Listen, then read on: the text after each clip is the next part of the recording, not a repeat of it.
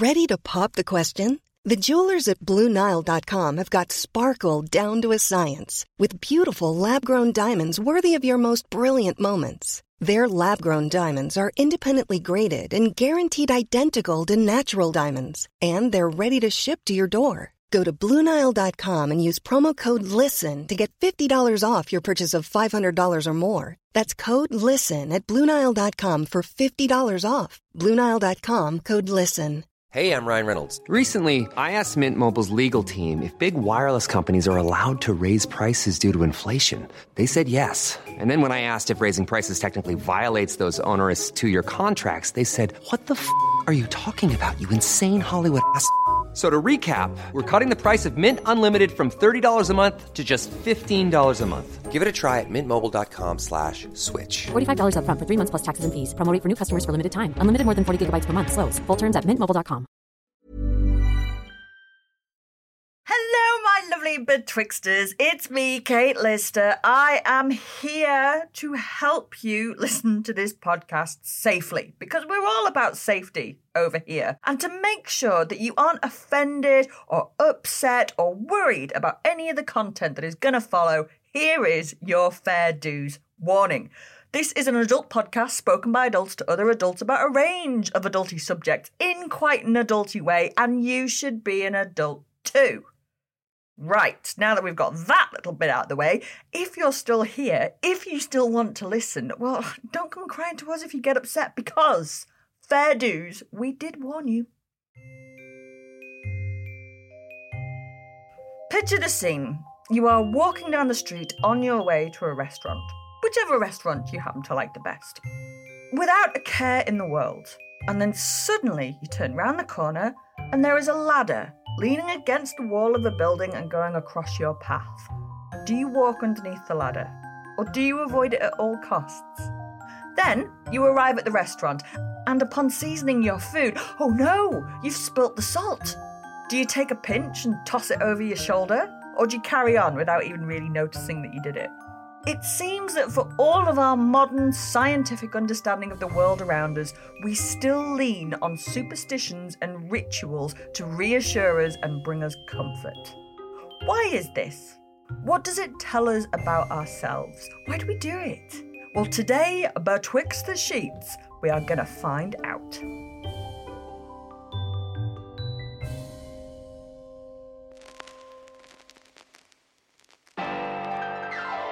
What do you look for in a man?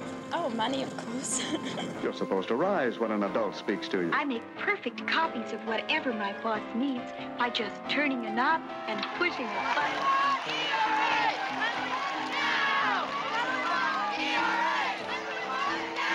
Yes, social courtesy does make a difference. Goodness, what beautiful diamonds. Goodness has nothing to do with it, dearie.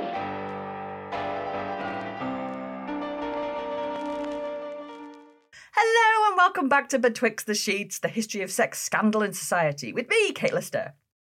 If we look back in history to a time when our lives depended on a bountiful harvest, you can understand why someone might touch wood to channel the good fortune of the tree spirits, for example. Or in medieval times, when some people thought that black cats were the embodiment of the devil, you wouldn't have wanted one to have crossed your path.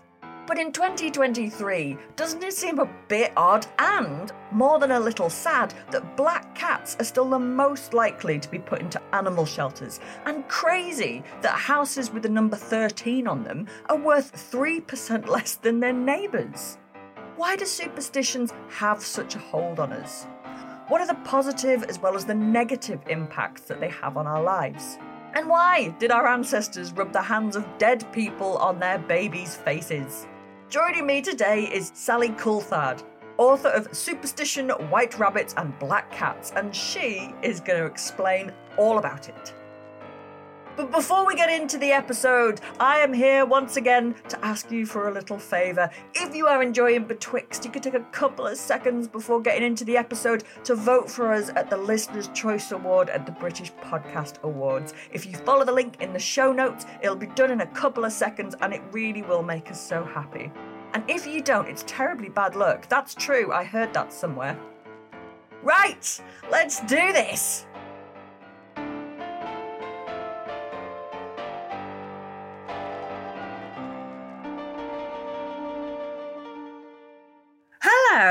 And welcome to Betwixt the Sheets. It's only Sally Coulthard. How are you doing? I am very well. Very nice to be here. It's really nice to meet you. I am intrigued by your book, Superstition, The History of Common Folk Beliefs. Yeah. It's such not only a fascinating history, but a fascinating psychology. So the first question is what brought you to studying this, the history of folkloric beliefs? So, my background is anthropology and archaeology. Well, that'll do it. Which are both interested in kind of human culture and how people have negotiated their way through landscapes and society. I'm deeply interested in people and particularly how historically people have kind of coped with different problems or related to their environment, that kind of thing, over the centuries. Because I find that rather than us being particularly modern and people in the past being very different from us, actually you find that the kind of same key theme come up again and again. I kind of find reassuring and incredible at the same time. I do too. And when I knew that I was going to interview you, I was thinking, superstitions, I'm not a superstitious person. And then I started to think about it and I was like, oh shit. Yeah. I do salute magpies and I do say touch wood with random stuff. And I do have like little weird checks and things. Is that what we're talking about here when you say superstitions? Definitely. And it's kind of those little kind of bits of ritual behaviour. Ritual behaviour. Which you think that I'm a rational person. I consider myself to be, I'm an atheist. I believe in science. Same. And still, compulsively, I touch wood. Yeah, what is that? I know. What I realised when I started to research the book, there are some kind of key ideas that come out with superstitions that are often to do with people feeling out of control and that they want some kind of agency in their life. Sometimes there's a bit of humility behind superstition. So, it's the idea that you're not going to kind of tempt fate or get too ahead of yourself. Okay. So things like, when you say, I'm really going to do this, or I'm really going to win this competition. No one kind of does that because you don't want to, we call it tempting fate, obviously. Yeah, jinxing it. Exactly, jinxing it, as if somehow we're kind of overreaching ourselves and we're tempting the spiritual world or whoever's out there. That is what it is, isn't it? That is what it means when you say jinx. That's like literally a hex that you've put on something. Exactly. And I find that interesting because in a funny way, superstitious beliefs, they sit somewhere between kind of religious thinking and scientific thinking. Yeah. In the sense that scientific thinking comes from a place of feeling like, humans know everything, we're in control of everything, and that things are predictable and measurable and that kind of stuff. And then religious thinking puts control in the hand of a deity, for instance. And we just must do things that please that deity, or, we live a life according to another rule. Whereas superstition kind of sits in that kind of grey area in between where you believe in outside forces, but fundamentally you might have some control over that. So by crossing your fingers or, saying a little prayer when you see a magpie, you feel like you have some kind of control or some agency, which I find kind of appealing because for most of our lives we feel quite out of control. That makes sense. It's such a weird part of the human psychology trying to work out where it fits, because I'm very glad to hear that you say it's not quite religious, but it's not quite scientific, but it's somewhere in amongst this kind of ritualized behavior that all of us have of almost well, I don't want to tempt fate somehow. Yeah. The touching wood thing, do you do it when you think of things in your head as well and then you have to touch wood, or is that just me? It's not when I'm thinking in my head. Yeah, right, okay, yeah, I don't do that either, yeah. I do it when I say things out loud that I then think, oh, actually, it's always about something that's going to happen in the future. Yeah. And you sort of think to yourself, oh, well, I'd really like that to happen, but I'm just going to give myself that little extra chance. It's basically saying, God willing, I'm going to be here, to actually experience the thing that's going to happen. It's a sort of little prayer of hope, really, in a way that nothing's going to come and get in the way before that event. Is it kind of like an OCD thing, some of this stuff? The way that OCD is kind of compulsively ritualistic and it's about trying to get a control, that perhaps our superstitions are playing with that as well? That's such an interesting idea from the side. It seems like OCD is possibly the kind of extreme end of the spectrum of superstitious behaviour, especially as it relates to control. From what I understand about OCD behaviour, it's about you touch this thing a certain amount of times, and by doing that, you've regained some kind of control over what's going to happen. It'd be interesting to find out if the kind of people that have obsessive compulsive behaviours are similar kinds of people that are particularly kind of superstitious. I'm sure there's probably some kind of crossover. Obviously, kind of OCD takes that into the area of sort of mental health problems and things, whereas superstition is a kind of more generalised, just sort of daily behaviour, really. I wouldn't think that it was OCD when I'm saluting magpies, but then when you actually break that down, Kate, why are you waving at birds? Because you think that might, make your day more lucky. I've never tried to not do it. I suppose that would be the test, is how do I feel if I don't do it? Do I feel really anxious? Yeah, exactly. And anxiety is one of the key kind of emotions related to superstitions. When people have done research studies about the kind of people that are most likely to be superstitious, they tend to have two key characteristics. One is that they're control freaks, and the second is that they're worriers. That makes sense. I include myself in that, despite the fact that I'm not massively superstitious, but I engage in superstitious behaviour. And I would definitely say I'm a worrier, and I'd definitely say I'm a control freak. And so that kind of fits for me with the kind of personality of the people that tend to kind of believe in those sorts of things. I mean, we're all worriers. We are. To a greater or lesser extent, so. Is there anybody who's like out there raw dogging it, not saluting magpies, not being careful they don't walk under ladders? Anyone at all who just doesn't have any of this stuff, who's just taking on life? There are loads of sane, rational people who live perfectly happy lives without engaging in superstitions. And there are groups of people who tend to engage in superstitious behaviour as well. And it tends to be people who are either going through extreme phases in their lives or who feel like they don't have as much control in their lives or access to what people might call formal power. So that's people like young people, children, women, soldiers. Historically, soldiers have been very superstitious. Sailors, people who are at the kind of mercy of either other people's decisions or, larger power structures, that kind of thing. I think that's really interesting because it's a kind of human response. It's a very human response to feeling worried and scared about the things that are going to happen to you. I'd have been superstitious if I was a soldier in the First World War. I'd have carried a pocket full of lucky charms. I think I have seen in the Science Museum, they've got a collection of charms of soldiers in the First World War, of like lucky charms and pendants and things that they were carrying around the trenches. Yeah. You could buy them. That's crazy. People made a tidy profit out of selling little trinkets. There were sometimes little babies or little shamrocks or bullets. I mean, it's like the Baldric joke from Blackadder about having your name on the bullet, so you couldn't get shot by the bullet with your name on it. But yeah, there was a tidy trade in good luck charms for First World War soldiers because it was so bloody terrifying, facing almost certain death. I mean, that makes sense, doesn't it? Completely. But, I was reading the other day about Roman soldiers. They used to have a superstition ready to go into battle. And if one of your colleagues sneezed on the right of you, it was a brilliant sign that, the battle was going to go well. But if someone sneezed on the left, it was curtains. And you think, oh, my God, can you imagine the kind of tension just before you're about to go into battle? And the pressure and all these funny little omens and signs that people were looking for that just to kind of give you the edge. Do you know, I've just thought as well, like if there are people listening to this going, I'm not superstitious, okay, I don't believe in any of that. I've just thought of another group of people who engage in incredibly superstitious behaviour, sports fans. So many friends that say things like, I've got to wear my lucky shirt, or my team only win if I'm wearing these socks, or like that kind of thing. So true. And sports players as well are often deeply superstitious.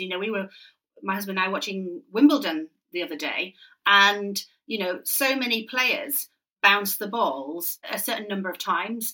Was it Rafael Nadal? It was almost a tick that he would do before every serve, where it was, touch both ears, touch, and this kind of stuff. But it had to be done. I didn't know that. Otherwise, if you don't do it, you're not going to perform. And so it gives you that little extra oomph.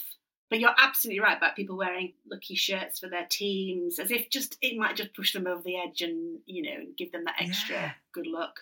Yeah, it's control again, isn't it? Is you can't control it, but you kind of got it into your head that maybe if I did this, then somehow it's like a talisman. Yeah, definitely. And in a funny way, it kind of takes Superstitions do another useful thing, which is they kind of take blame away from the individual. Ooh. If you believe in superstitions that there are forces beyond the world that are kind of controlling your life or that have an influence on your life, if something goes wrong, it's not really your fault. It's because I like the spirits that. have decided it, or maybe someone didn't wish you good luck, or that guy, you didn't have the right pair of pants on that day. That kind of thing. It's not because you did something wrong. It's because the charm didn't work, or the pants gods failed you. The gods of the lucky pants let you down. Exactly. They failed you. I suppose actually thinking about it, like crossing your fingers, that's a superstition as well, isn't it? Yeah, definitely. And that's an interesting one because that's where superstition meets religion. Ooh. The idea of crossing your fingers, people think comes from very early Christianity. So when Christianity first came out as a faith, it was a secret faith because you weren't allowed to practice it, because if you did, you'd be persecuted. I mean, this is, just after the time of Jesus, in the first few centuries AD. It was like being part of a secret club. And so to make the sign that you were part of this club, if you met a fellow Christian, you'd cross your fingers because it made the sign of the cross. Right. But weirdly, crossing your fingers, you don't just do it kind of like, oh, fingers crossed, good luck. You do fingers crossed when you're telling a fib. I hadn't thought of that one. You do. Which is a kind of strange contradiction that one gesture can mean two things.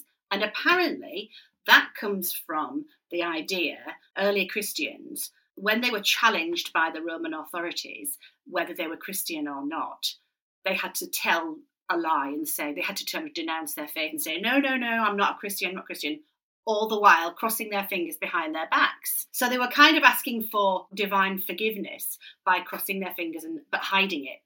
And so I think that's a really interesting way in which one gesture has two meanings depending on how it's used. Wow. And it's linked to kind of faith and religion and the idea that early religious people didn't have a problem with using superstitious behaviours in a way that later on in history, religion and superstition, knocked heads and started to become competing ideas. Interesting. I'll be back with Sally after this short break.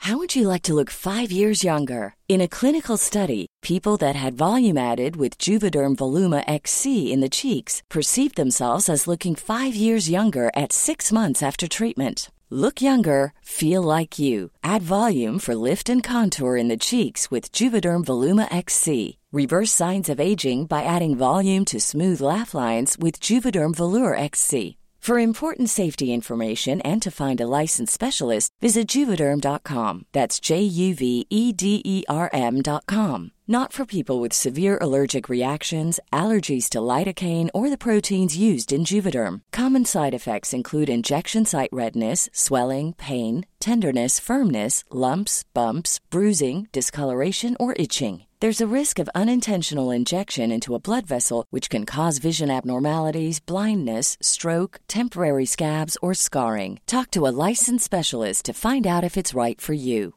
This Mother's Day, celebrate the extraordinary women in your life with a heartfelt gift from Blue Nile. Whether it's for your mom, a mother figure, or yourself as a mom, find that perfect piece to express your love and appreciation. Explore Blue Nile's exquisite pearls and mesmerizing gemstones that she's sure to love. Enjoy fast shipping options like guaranteed free shipping and returns. Make this Mother's Day unforgettable with a piece from Blue Nile. Right now, get up to 50% off at BlueNile.com. That's BlueNile.com. Ryan Reynolds here from Mint Mobile. With the price of just about everything going up during inflation, we thought we'd bring our prices down. So to help us, we brought in a reverse auctioneer, which is apparently a thing. Mint Mobile Unlimited Premium Wireless. How to get 30, 30, bit to get 30, bit to get 20, 20, 20, bit to get 20, 20, bit to get 15, 15, 15, 15, just $15 a month? Sold! Give it a try at mintmobile.com/switch. $45 up front for 3 months plus taxes and fees. Promo rate for new customers for limited time. Unlimited more than 40 gigabytes per month. Slows full terms at mintmobile.com. Hi, it's Dan Snow here from Dan Snow's History Hit podcast. So, we've got a massive conventional war on the European mainland, and there are ever more signs of climate breakdown. If you're trying to make sense of all the wild things we're living through, my podcast, Dan Snow's History Hit, is here to help. Our expert historians, thinkers and storytellers unravel the history behind the headlines so you can navigate the news with confidence and clarity. Dan Snow's History Hit, wherever you get your podcasts.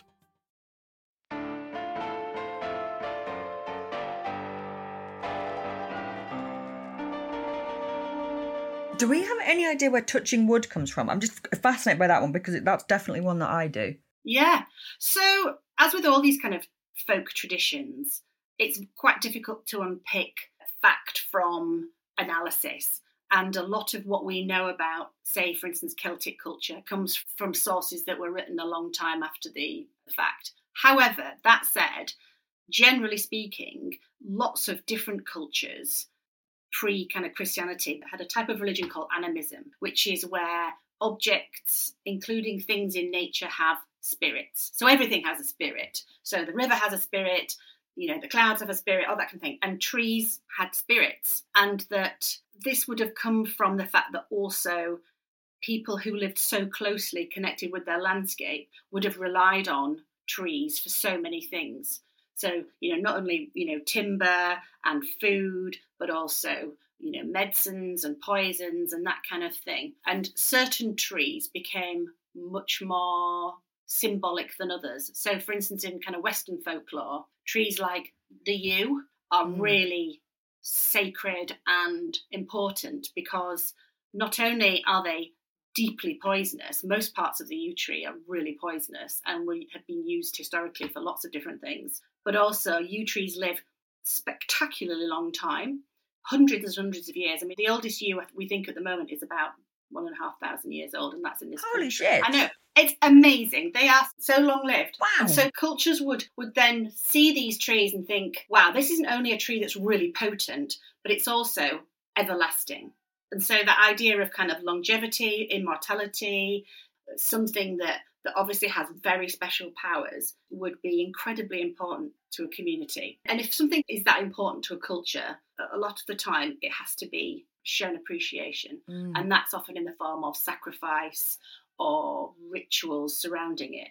So, for instance, the Vikings had traditions to do with worshipping trees, which involved sacrificing various creatures in a certain kind of ritualistic and certain times of the year. Even up until kind of 19th century in this country, we believed in wood fairies and wood sprites and things.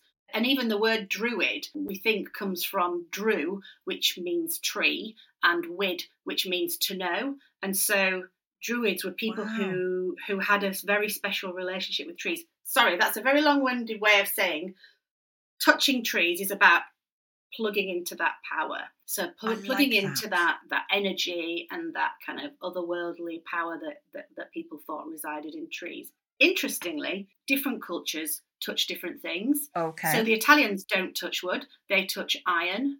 Instead, they say toccafera, which means touch iron. And for them, that does the same thing. You can go, touch wood, they touch iron for good luck. I just find that, interesting that the same idea is expressed in a different way in different places. Cultures. Yeah. I'm sure that I either read or I saw it on a documentary and it was about this very thing, and it was about superstitions, and they were making the case that everyone has a base level of superstition, and they did an experiment where they got a group of scientists, so very, very logical, rational, scientific people, and then they gave each of them a photograph of a loved one, someone that they really, really loved, and then all they were asked to do was tear the photograph up, tear it up into little pieces, and none of them could do it. What a brilliant experiment! Isn't that amazing? But they just couldn't. Rationally, they all knew that nothing is going to happen to their loved one but they couldn't do it, and I don't think I could do it. That's so interesting. I wonder what's behind that it's not just a kind of intellectual idea that you're tearing up. No. A representation of someone you really love. So why would you do it? It was like the fear that something would happen to them. You might be hurting them. Yeah. I mean, how bad would you feel? Like, if you'd torn the picture of your husband up and then you got home and you'd had an accident or something. They just couldn't do it. And I don't think I could do it, which is weird. No, I don't. And funnily enough, I don't know if this rings a bell, but so I've got 3 kids and they're all different ages. I've had a lot of teeth over the years, like teeth that have fallen out. I can't throw them away. I keep them. Yeah. And because I cannot possibly put a tooth in the bin. because it's a part of my child. Isn't that interesting? But what the hell am I going to, what am I going to do with a tin full of teeth? It's slightly kind of creepy. And I don't keep their nail clippings and things. But I've kept bits of their hair. I've kept little shoes that they've worn. They're all things that they've kind of either have come from them or they've worn. Children's shoes, especially, they mould to the foot of the child. And so I keep them because it's not just a shoe, it's like a little kind of representation of a stage in their childhood. I think a lot of people do that. I think actually loads of people do that. I think most people do that. And again, it's that thing of like, if you try and break it down, be like, well, what is it that I'm scared of? Because I don't have a formalised belief system. I don't actually believe in this stuff. But like, what? Do I actually subconsciously have a belief in spirits? It's a weird thing, isn't it? I think everyone's got that. And I wonder, what you were saying about the documentary about ripping up the photograph. You do wonder if it's a kind of essential part of who we are. That's really, really ancient, that's really, really primeval, that we believe in something beyond what we can see. Like, it's a just in case, isn't it? It's like, I don't know what it is, but just on the off chance. Definitely. Most cultures seem to have superstitious behaviours, which would suggest that it's a universal behaviour and a universal kind of phenomenon, and that it's a response to daily experiences that we all experience, like death, bad luck, illness, bad weather, crop harvests going wrong, injury, all the things that we want to kind of avoid. We have these little kind of just things that maybe might just tip the balance in our favour. I want to take you back to what you mentioned a little bit earlier when you said about how the church and superstition, like the early church, they kind of butted heads, because that's a really interesting development because, and I know there'll be plenty of people of faith listening to this, but there could be an argument to be made that like entire organised religion is just like OCD gone mad. Like the whole thing is like formalised rituals, and there's so much of these superstitious things in religious faith that you have to go and you have to say these things and you have to worship like this. So how does it get to the point with the Christian church where they're going, our stuff is okay, the things that we think that you should do to avoid getting in trouble and be okay is fine, but all of this stuff isn't? Like, that seems to be a real state of cognitive dissidence to me. Yeah, so definitely, and it relates to kind of wider ideas about magical thinking and witchcraft. So for a long time, Christianity emerged obviously at the beginning of, 2,000 years ago. And for quite a long time, it sat uneasily, but it sat next to other belief systems. And it didn't really kind of vie for ultimate control. And then you see kind of slowly emerging sort of early medieval period, so you're talking kind of 10th century onwards, an idea that power should be centralised and that Christianity can be the only one true faith. And it's probably more linked to money and control and that kind of thing, which was all part of a bigger political system than a kind of spiritual idea. But basically the end result is that Christianity was vying for the same business as it was as superstition. And so it didn't want people coming to church and doing one thing, but then going somewhere else and doing other things. So it wanted to be exclusive. Yeah. It became apparent that, certainly the church didn't want you to be superstitious. However, most people ignored that. So right up until, even now, it isn't necessarily difficult for people to be deeply religious and superstitious. Yeah. And so there's been lots of studies, a US study, where most people who declare themselves to be superstitious are also religious, or certainly believe in the Christian church. And I find that really interesting because you think, those two doctrines are completely different. It's almost like buying a lottery ticket and also, doing something else that would bring you good luck. It's kind of hedging your bets. And you see evidence of that in fascinating places like I've done a bit of research on witches' marks, which are ritual carvings that you find. Just about to ask you about witches' bottles. Yeah. Look at that. Segued perfectly. Tell me about witches' marks. So witches' marks are everywhere, actually, but often brilliantly hidden.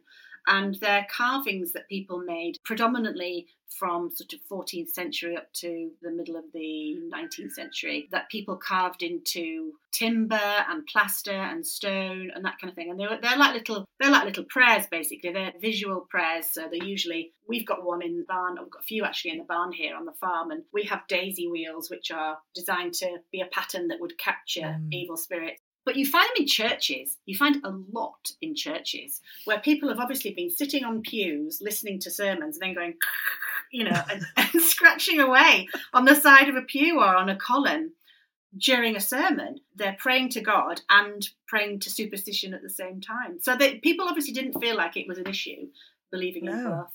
And you've got like really early churches that often have those little grotesque carvings, that the Sheelana gigs, which are these, for anyone's listening, they're often above the church door and they're like female forms but grotesque. And they're often holding their legs open and they've got this massive exposed vulva. And that's like a weird, why are you on a church? Like obviously put there quite deliberately as well. Yeah. And I think that's something to do with the early church having to adopt earlier symbols. So it's easier to kind of bring a crowd along if you use some of their motifs and their cultural things. And so you find often I've just been doing some research about why churches are where they are in villages.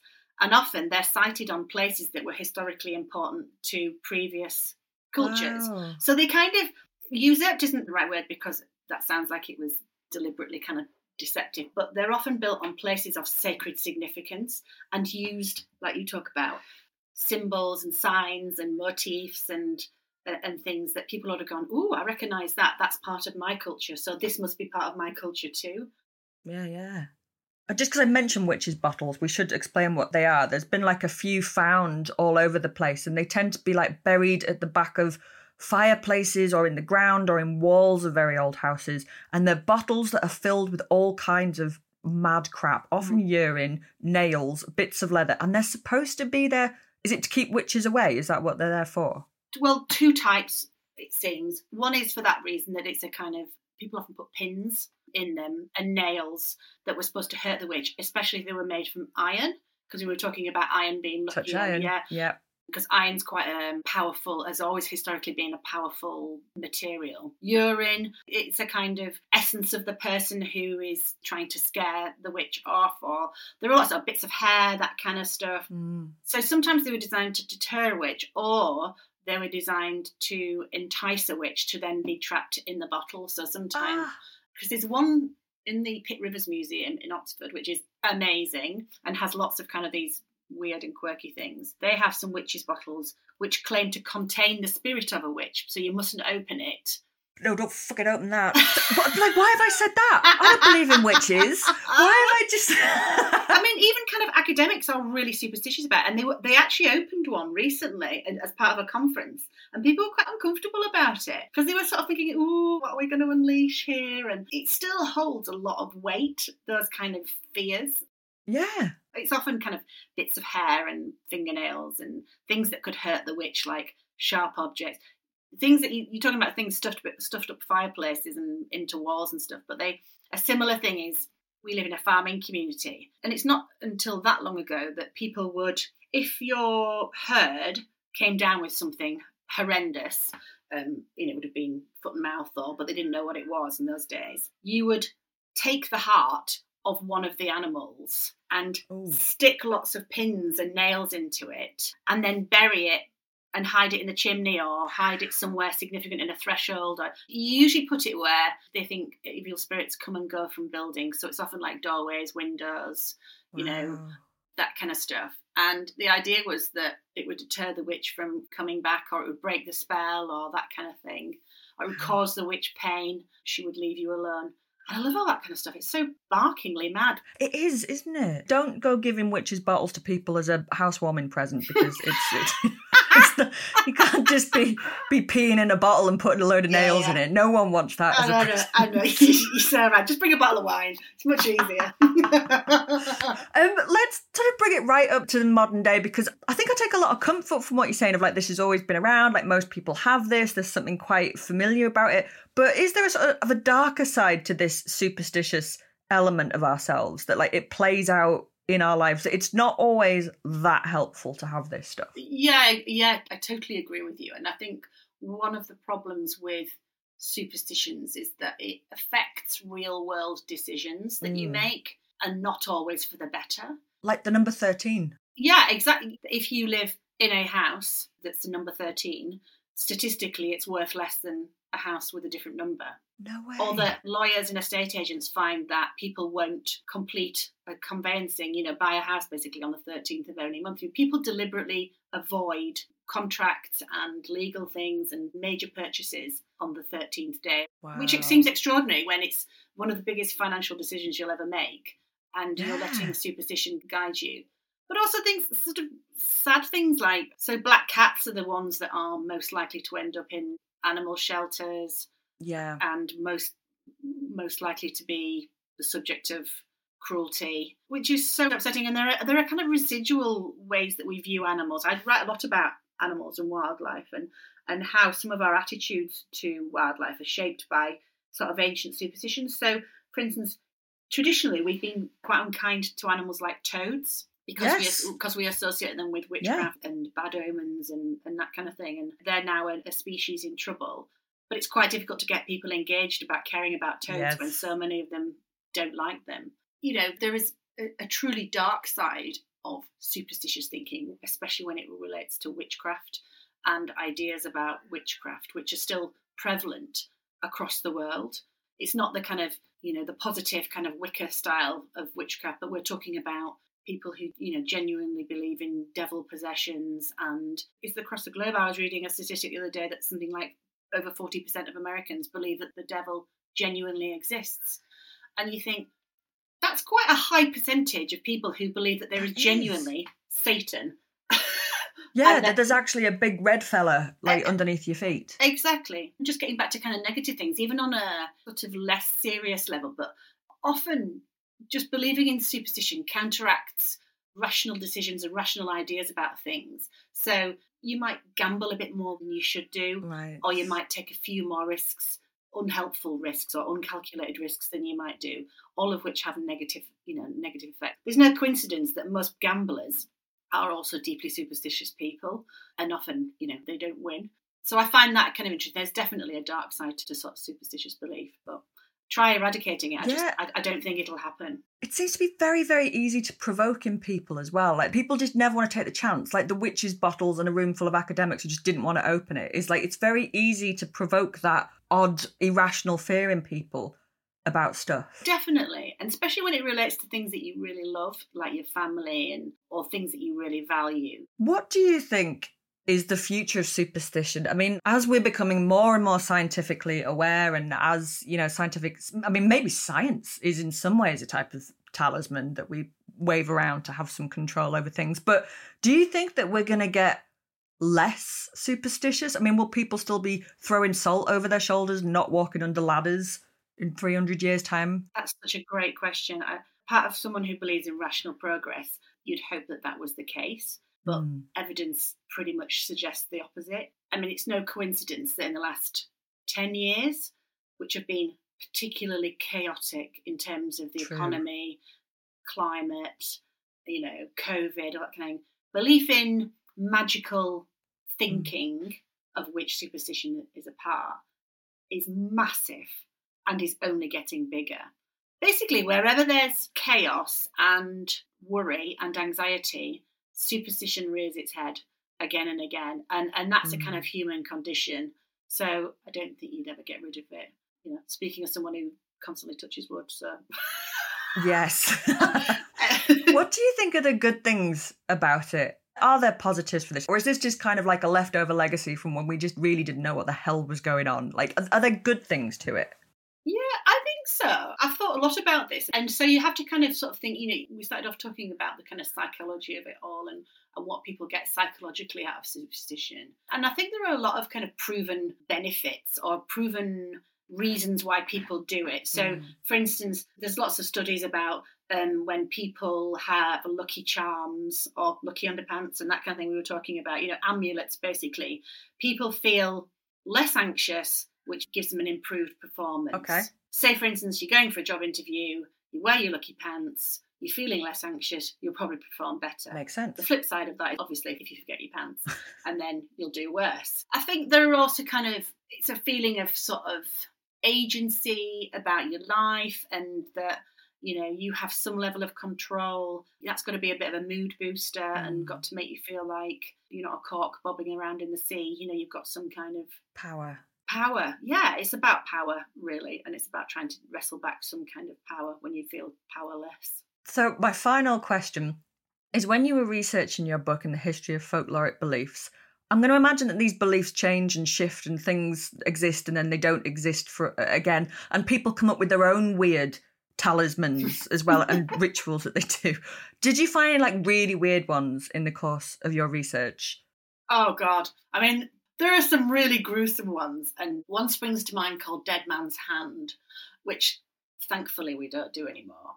But in the days of hanging and capital punishment, people thought that the moment that people died, or the moment that a criminal died, was a very particularly potent moment in the spiritual realm. It's because their soul was leaving, and people would often, at that very moment where someone dropped on the gallows or just after it happened, babies or people with illnesses or especially kind of facial disfigurements would grab the hand of the dead hand of the person and lay it on them. And you read accounts of people kind of in the crowd, because obviously, I mean, people went to hangings as a good day out, you know, but people would bring along sickly babies and they'd pass them up to the executioner. Holy and the executioner would kind of grab the hand of the hanging person and kind of rub it on the baby to give them good luck, or people with kind of massive sort of tumours on their face would come and kind of go and rub the hand on the, and you used to think, but in an age when medicine was so shockingly bad or dangerous or expensive, you kind of think, well, if you think that's going to give you half a shot, I'd probably do the same. Well, yeah, let's not revive that one for many many reasons. Oh, Sally, you have been so much fun to talk to today. Oh, thank you, Kate. And you too. People want to know more about you and your work. Where can they find you? So they can find me on my website, which is sallycoulthard.co.uk, or I'm on Instagram, which is @salcoulthard, or just, I've got endless books. I've written way too many, which you can find in all good bookshops. And I write about folklore and history and animals and country life and all that kind of stuff. So thank you so much. You're really welcome. You've been wonderful to talk to. Thank you. Thank you for listening, and thank you so much to Sally for joining me. And if you like what you heard, please don't forget to like, review and subscribe wherever it is that you get your podcasts. And if you'd like us to explore a subject, or if you just fancy dropping by to say hi, you can email us at betwixt@historyhit.com. Join me again betwixt the sheets, the history of sex, scandal and society, a podcast by History Hit. This podcast was edited by Siobhan Dale and produced by Stuart Beckwith. The senior producer was Charlotte Long. This podcast contains music from Epidemic Sound.